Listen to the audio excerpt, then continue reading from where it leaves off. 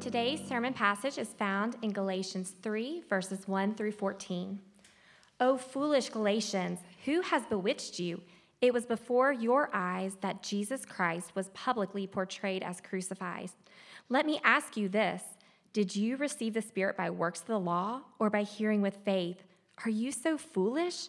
Having begun by the Spirit, are you now being perfected by the flesh? Did you suffer so many things in vain, if indeed it was in vain?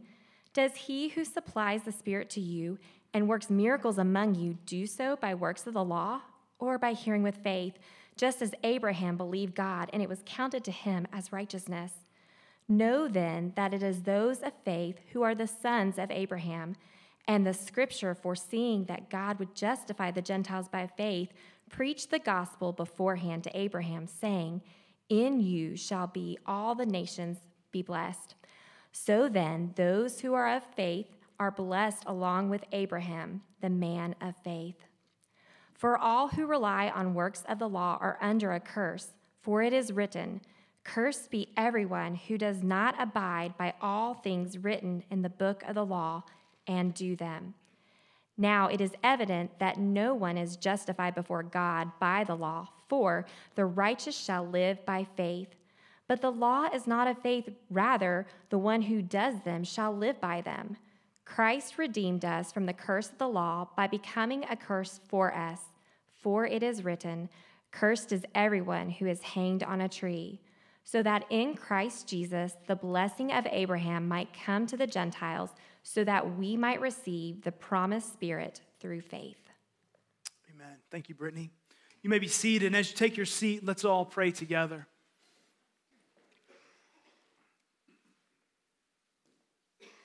Our Father and our God, we thank you for these words which you have spoken and have preserved for us. Now, Lord, we pray that you would help us to understand them and to believe them, and that you would transform us through them. Lord, we pray this in the name of Jesus, and we pray it for his glory. Help us, oh God, we pray now. Amen. So good to see you all this morning. If you haven't done so, please take your Bible or the Bible under the chair in front of you and turn to the book of Galatians chapter 3. Here at Redeemer, we are working our way through the book of Galatians, and there's an interesting thing about Galatians. It's only 6 chapters long, and Paul, the author of Galatians, spends 2 of those chapters in the introduction. So really today, the guts of the letter are just getting started. So we're in many ways right at the beginning. So if you've been with us the last 2 months, good job. If you haven't, you're kind of here for the beginning. And we're glad that you're with us. Here's the message that we see in these 14 verses this morning. And I'm going to argue that is really the heart of the book of Galatians. Here's the message. Humans find right relationship with God through faith in Jesus Christ. Hard stop. Humans try to add to the goodness of the gospel by creating extra layers that are required for us to be accepted by God, as if Jesus' death and burial and resurrection weren't enough. So today we're not going to hurl stones at Galatians for their idiotic behavior, but rather we're going to ask this question: where are we prone to add to the gospel the good news of what Christ has done for us, as the Galatians were prone to do in this book? So that's it. If someone drug you here today, you have no intention of listening to the sermon, I just gave it to you. You can sound informed at lunch. But guys, we're not here so we can sound informed at lunch. We're here so we can get the gospel right and walk with Jesus rightly and bear fruit. And so we're gonna dig down here a little further. So if you want to take note this morning, the first point, getting started. If we've just finished the introduction, then it's probably important that I not assume you all remember everything that we've said over the last couple months. Anybody want to sign up for that? Hung on every word and got it all? Yeah, I don't even remember it, okay? So let me see if I can quickly set the stage for where we are. There's a man named Paul. And Paul literally met the resurrected Jesus. And this Paul was radically converted into a Christ follower and was sent by Jesus as a messenger to build churches. Especially, he was sent to spread the message of Jesus Christ to those outside of Jerusalem and outside of the Jewish context. That's really important. So Paul went on journeys to spread the message of Jesus. We would probably call them mission trips. He went on journeys to spread the message of Jesus. And one of his first journeys, recorded in the book of Acts, about chapters 11, 12, and 13, he passed through a region, an area of towns known as Galatia. And there in Galatia, while Paul ministered, many became Christ followers and many churches were started. Now, Paul's method was not to stay in these churches, but to keep moving and keep preaching and keep starting new ones. So his habit was to write letters back to these churches to instruct them, to encourage them, and to address problems within them. If you're new to the Bible, most of the New Testament is made up of these letters that Paul was writing back to churches to encourage them, to teach them, and to correct them. Galatians is one of these letters. It was written specifically to address problems in this young church. The problem in Galatia, what we've been calling the Galatian problem, is that there are some people from Jerusalem who have come down and they are saying this: yes, you need to believe in Jesus as God's Savior. But you also need to add circumcision and submission to the law of Moses so that you can be complete as a follower of God. So they were saying, yes, you need faith in Jesus, but you also need to submit yourself to the law of Moses and to the Jewish customs. And so these are problematic people who've come to persuade and bother the Galatians. And Paul, the author of Galatians, he's incensed. He's incensed. Oh, foolish Galatians! Who has bewitched you? Like, Paul's not happy. This isn't a subtle reminder. This is a stern rebuke. Which, minimally, we can stop right there halfway through verse 1 and say, there are times where stern rebuke is required for faithfulness to Jesus, and there are times where stern rebuke is a gift. Now, most of the times that we exercise stern rebuke are not those times, but there are times. And the sternness is, Paul feels that the addition to the message actually completely undermines the message. Hey, here's the message. You don't have to perform good works to earn God's favor, love, acceptance, or forgiveness. Why? Because Jesus lived and died and rose again, and he took your punishment and he offered his perfect life as your acceptance before God. One person said amen. That's the good news. But you also need to hold up your end of the bargain. You need to do some things to kind of solidify it up. Doesn't that kind of just make the Jesus thing in the middle completely unnecessary? Doesn't that rob the good news? Doesn't that take away the freedom? Doesn't that just catapult it all back on us to do our thing? Unless you think I'm making this up, that's how chapter 2 ended.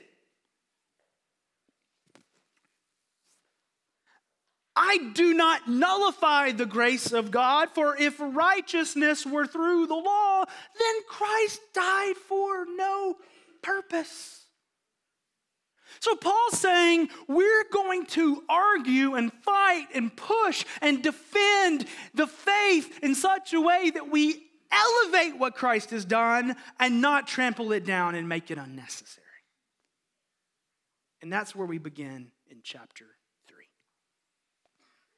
Second point, more faith and works. There is this flow that picks up in chapter 2, verse 15, and really goes through the end of chapter 4, where Paul is juxtaposing works of the law, which we should hear as religious performing to earn God's blessing, with hearing the gospel in faith, which we should mean hearing the message of Jesus and saying, yes, I trust that Jesus. I'll stop all the other attempts because I believe Jesus has done for me what must be done. I cling to him. And so Paul is going to go right at the Galatians, and he's going to say, you've been bewitched. And he's going to appeal to their experience. And he says in verse 1, look, you had the gospel of Jesus clearly proclaimed before you, so much so that he says it was before your eyes that you saw a portrayal of his crucifixion. Verse 2, do you have the Spirit? Yes. The Spirit is a sure sign of you belonging to God. Verse 2, tell me this. Did you get the Spirit through works of the law, or did you receive the Spirit by hearing with faith? Implied, we receive the Spirit by hearing with faith. Okay, then, will you be completed and perfected by the Spirit working through you and by hearing with faith, or by your works of the law? Is God going to continue to work through you and pour his miracles out through you based upon your works, or upon hearing with faith and upon his power? The issue in the section is this. Now that we have entered the kingdom by faith, do we need to layer up our own religious performance before God to complete our faith? Particularly in this context, the question was, do the Galatians need circumcision and submission to the Jewish customs and submission to the law of Moses? And Paul offers a robust no. And if you were here last week, you're like, dude, didn't you preach this sermon last week? Yeah, I didn't prepare all week, and we're about to go home. That is a lot of what Paul says at the end of chapter 2.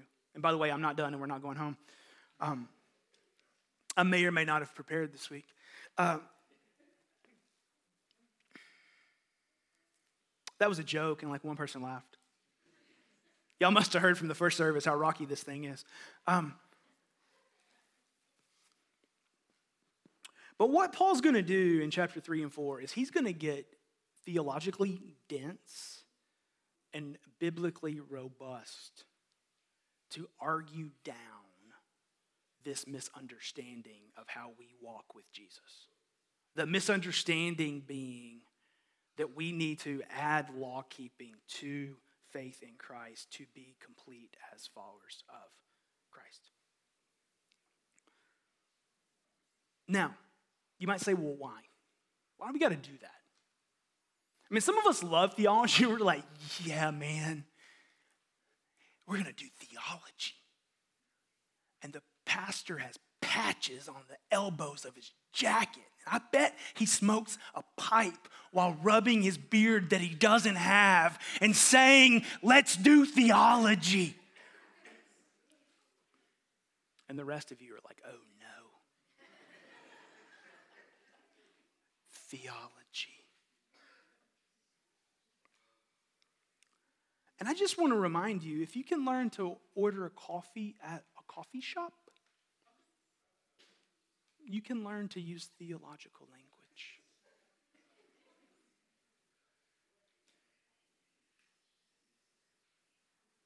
And remember when we just went to Waffle House and said, I'll take it black? And that's all they needed to know? I mean, it may not have been good, but that's how you order coffee. Okay. So those of you who love theology, you're like, just bring it raw, brother. We're going to for the next few weeks. But those of you who are like, oh no, theology. Here's why. Here's why.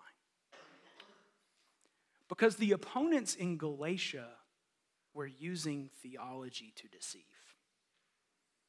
So if this were modern days, the opponents in Galatia probably would have had a polyester suit from Men's Warehouse, and they would have knocked on your door about 9 a.m. on a Saturday morning with a Bible under their arm. And they would have said, let me convince you that your religious faith is insufficient, that you need a little more. Okay?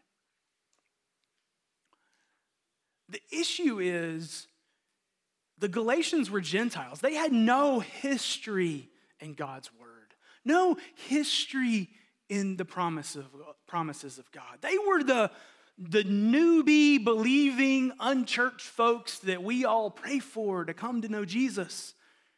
And then along comes a slick Bible person saying, let me give you this key insight that you're missing. You're just not quite there yet. I'm glad that guy Paul brought you the gospel, the good news. I'm glad he told you that Christ died for your sin and brought you new life. But if you want to be complete, if you want to go all the way, if you want to be deep with God, then you need to read the Old Testament. And you need to take up the law of Moses, and you need to take up circumcision, and you need to take up these dietary and table fellowship things and celebrate all the holidays.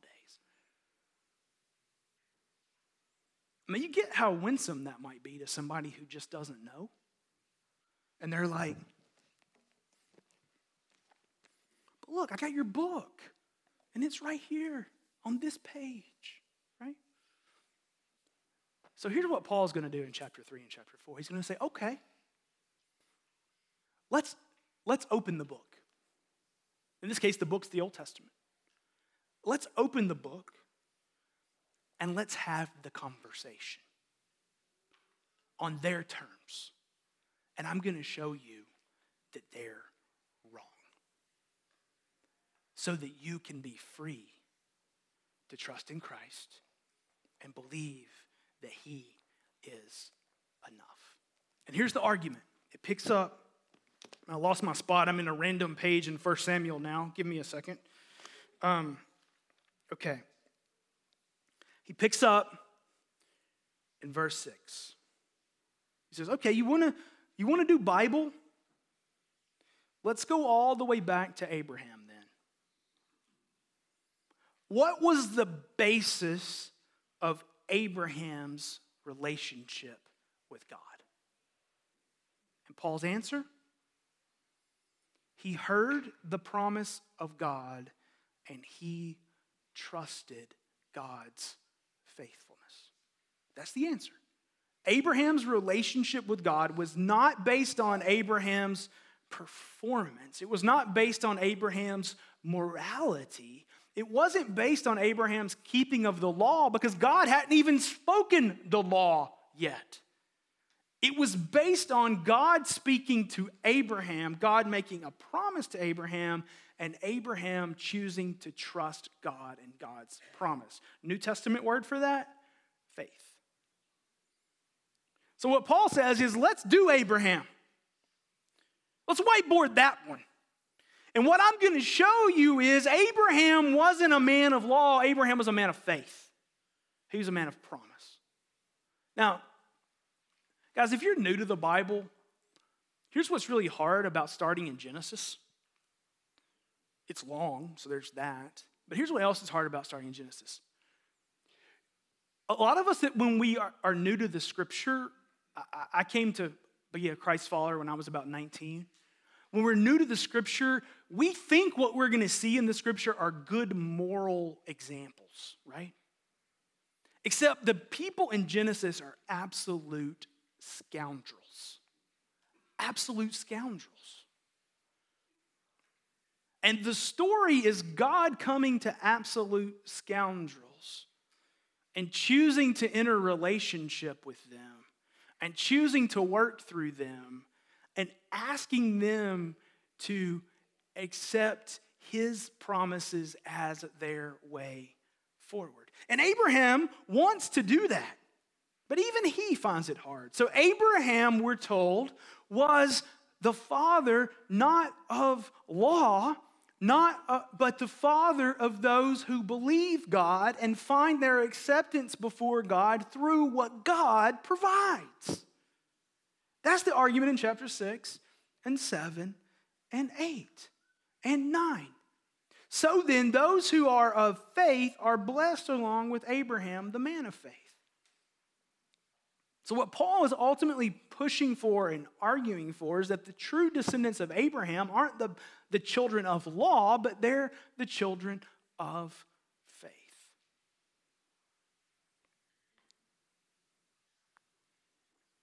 And I think for us this morning, Abraham might serve as a beautiful word picture of what faith looks like. So this is Genesis 12, 13, 14, 15, 16, 17, 18, 19, 20, okay? In that realm. But this is the Abraham story. Abraham's in his 90s, and his wife's in her 90s, and they don't have any kids. So we got kids in the room, so I'm going to be vague, but you all get the tension, right? Abraham's in his 90s, wife's in her 90s, they have no kids. And God says this to Abraham. He says, hey, I'm going to make you a great nation. Huh, funny. I don't have any kids. Did you know that? Yeah, look up. Okay, you see all those stars? Yeah, count them. Okay, you tired yet? Yeah. I'm going to make you as vast as those stars in the sky. That's the promise. But hey, you do know I'm 90. Yeah. You do know she's 90. Yeah. They laughed.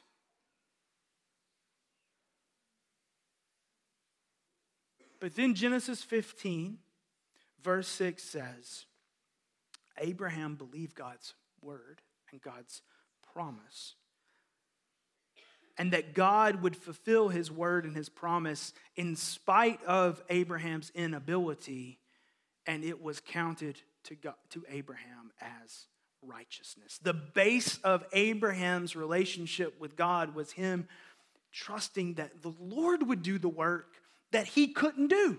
Now, Genesis 15, Abraham believes. But then Abraham goes, well, this isn't working out so well, so maybe God needs my help. So he goes and gets another wife. Like, we'll just remove the problem, because obviously it can't be my problem. It's got to be hers. So we'll give me another wife, and we'll help God keep his promise. And so Abraham has a kid, and God says, no, that's not how we're going to do this. That's disobedience. I'm going to keep my word to you through you and Sarah. So they laugh at God. And God says, I'm going to keep my word. And the basis of Abraham's relationship with God was God choosing relationship with Abraham, God revealing his relationship with Abraham, and God promising to work for his purposes through Abraham. And Abraham is the father of those who say, okay, I will trust you, God. I will trust you because I have nowhere else to turn. Friends, that's what faith is. I recognize that I have nowhere else to turn, and God has provided me with everything that I could ever need in his Son, so I trust his Son. I trust the work of Jesus to take away my sin and offer life that I could never earn. I entrust myself to Jesus. Now, our third point is going to consider deeply this work of Jesus to take away our sin. But before we go there, let me just speak 2 words of application to those of us who would call ourselves Christ followers. Number 1, we could read this and go like this. Oh, foolish Galatians. I can't believe you got duped by those guys from Jerusalem. Tisk, tisk, tisk. I think a better takeaway for us is this. In what ways are we prone to add to the goodness of the gospel of Jesus? In what ways are we prone to say, yeah, what Christ did for us is good, but you need to seal the deal with this? Often churches accidentally blur the line between we obey because we've been loved to we need to obey so that we will stay loved. You know that blurriness? Yeah. So where in our own hearts are we prone to think, if I don't, then God won't? Because those are the places where we're falling into this Galatian trap again and again and again. Second, and I understand the caution that I'm about to give. When we think deeply about who these deceivers were in Jerusalem and in Galatia, and the deceivers from Jerusalem and what they were up to and how they were presenting themselves, I just want to remind you,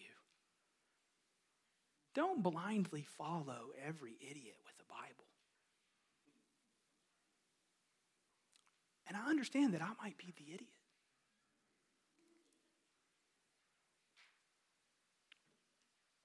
We believe that the Word of God as given to us is right and true and good and to be trusted and to be the base of our faith and the base of our life and that which guides how we live out our faith.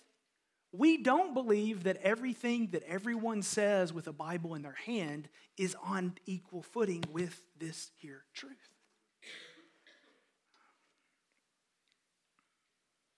Which is why I wish all social media would go away tomorrow. But it's not, so we must be discerning. Now here's what this means for you. If you're a part of Redeemer, then 1 hour of every week of your life is coming to listen to me tell you about the Bible. You should be discerning. If I'm not speaking the truth, if I'm not pointing you to the Lord, if I'm not giving you His word, then I either need to be eradicated or you need to go.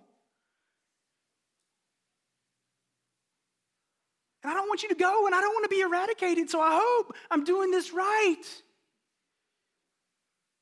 But we must be discerning and ask ourselves these questions. What does the Scripture really say?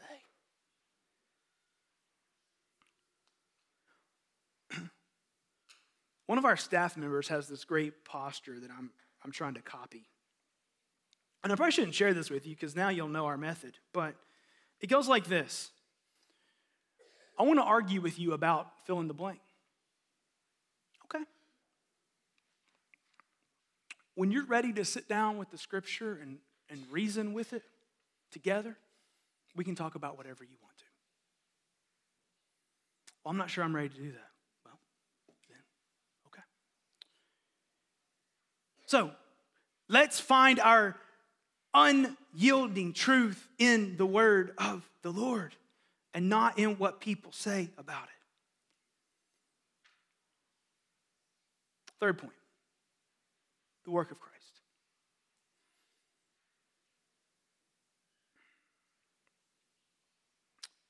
verses 10 through 14, Paul begins, and I'm stressing begins because this one's going to go and go and go and go, but he begins to wrestle with this question. How does Jesus bring to us justification and righteousness? How does Jesus bring to us being declared right before God and being accepted as child of God? And the truths that we're about to dig into are so hard, and here's why. Our world is completely performance-based. It's completely performance-based. And our God is not building a people based on performance. Our God's not building a people based on performance. So, kids, you want to go to a good college? You know what your parents are going to tell you? Study hard. Make good grades. Get those ACT numbers up. Get my debt down. And all God's people say, amen. That's fine. That's how we should parent. But that's performance-based. You want to get a raise at work? What are we going to say? Work hard.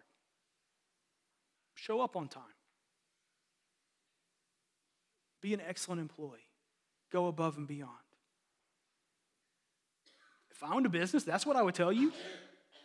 That's fine, but that's completely performance-based. You want to be good at an extracurricular activity? Piano, guitar, a sport? What are we going to say? Put in the work. Practice. Eat better. I don't know if that matters for guitar, but it does for the sport part.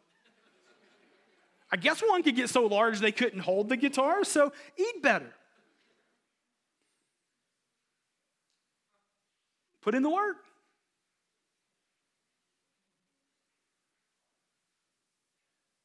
I've coached sports.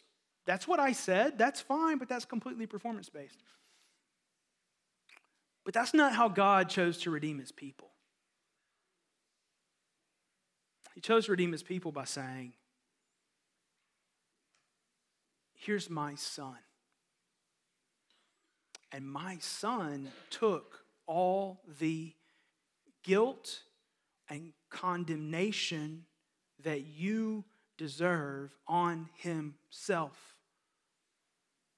And when he died on the cross, what he was bearing was the penalty of our curse, our sin, our condemnation. And God's Son offers life, justification, and righteousness to all who entrust themselves to him, who have faith like Abraham. Now let's look at the passage. Verse 10. For all who rely on works of the law are under a curse. For it is written, cursed be everyone who does not abide by all things written in the book of the law and do them. So the end of verse 10 basically says this. In and of yourself, you're cursed. Amen, let's go home. Now, it's evident that no one is justified, that's declared just and righteous and acceptable before God by the law. For the righteous shall live by faith. But the law is not of faith. Rather, the one who does them shall live by them. So verses 10, 11, and 12 have said this. Law-keeping, performance-based approach to God always equals curse and condemnation. So what's the way out? Verse 13. Christ. Christ redeemed us from the curse of the law by becoming a curse for us. For it is written, cursed is everyone who is hanged on a tree.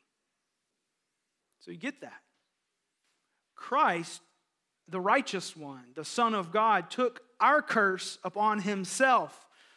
And what happened on the cross was he bore our curse. He took our curse. And what was the fruit of Christ taking our curse? That the blessing of Abraham might come to all the peoples of the earth. And that we would receive justification and the promised Spirit through faith. The work of Christ is to offer the salvation of God to all the peoples of the earth. And here's the offer. Receive my Son. Entrust yourself to him. Cease all your attempts at earning and performing for God and entrust yourself to Jesus. And this Jesus will bring you justification and life and relationship with God. Because God has always been building a people of faith and not a people of performance. So, in our first service this morning, we celebrated baptism. And baptism is a picture. It's a word picture of what is going on in this faith. Because as we baptize someone, they go under the water. And Romans 6 says it's symbolizing that we're dead to sin, we're dead to the life of sin, and we're dead to the pursuit of the law. And we've been raised to a new life in Christ. So here's the appeal. Do we cling to Christ as our righteousness and our justification and our acceptance into the family of God? Do we actually trust that Christ has done everything that we could ever need to be forgiven and welcomed into the family of God? And if so, have we confessed that? Have we made that public? Have we made that known? And have we said, I stand in Christ? And if we believe that, are we continually by the Spirit seeking to set aside all of our attempts to add performance onto the gospel? Doesn't the Bible say love one another? It does. But I can't love you into God's acceptance. But as the one who's received God's acceptance, who's been filled by the Spirit of God, I can love you as a way to show that the love of God is real. Oh, but the purpose matters so much.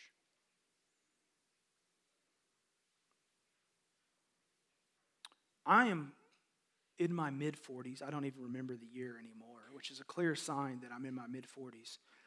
And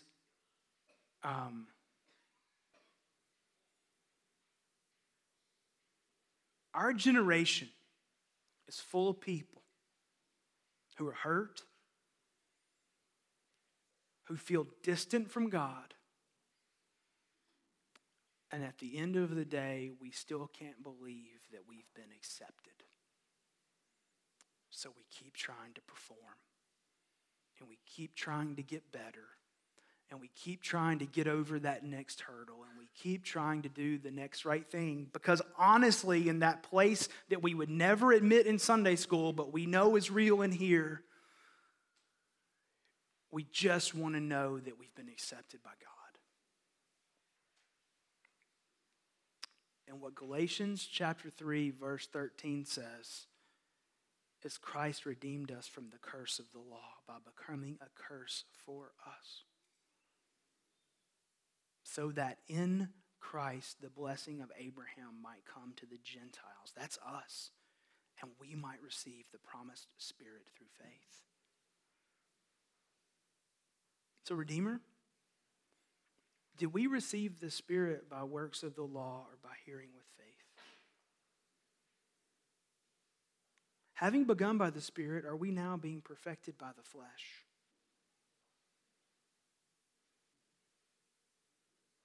Does he who supplies the Spirit to us work miracles among us by works of the law or by hearing with faith? Oh God, make us a people who hear with faith and cling to Jesus and are forever changed. So our Father and our God,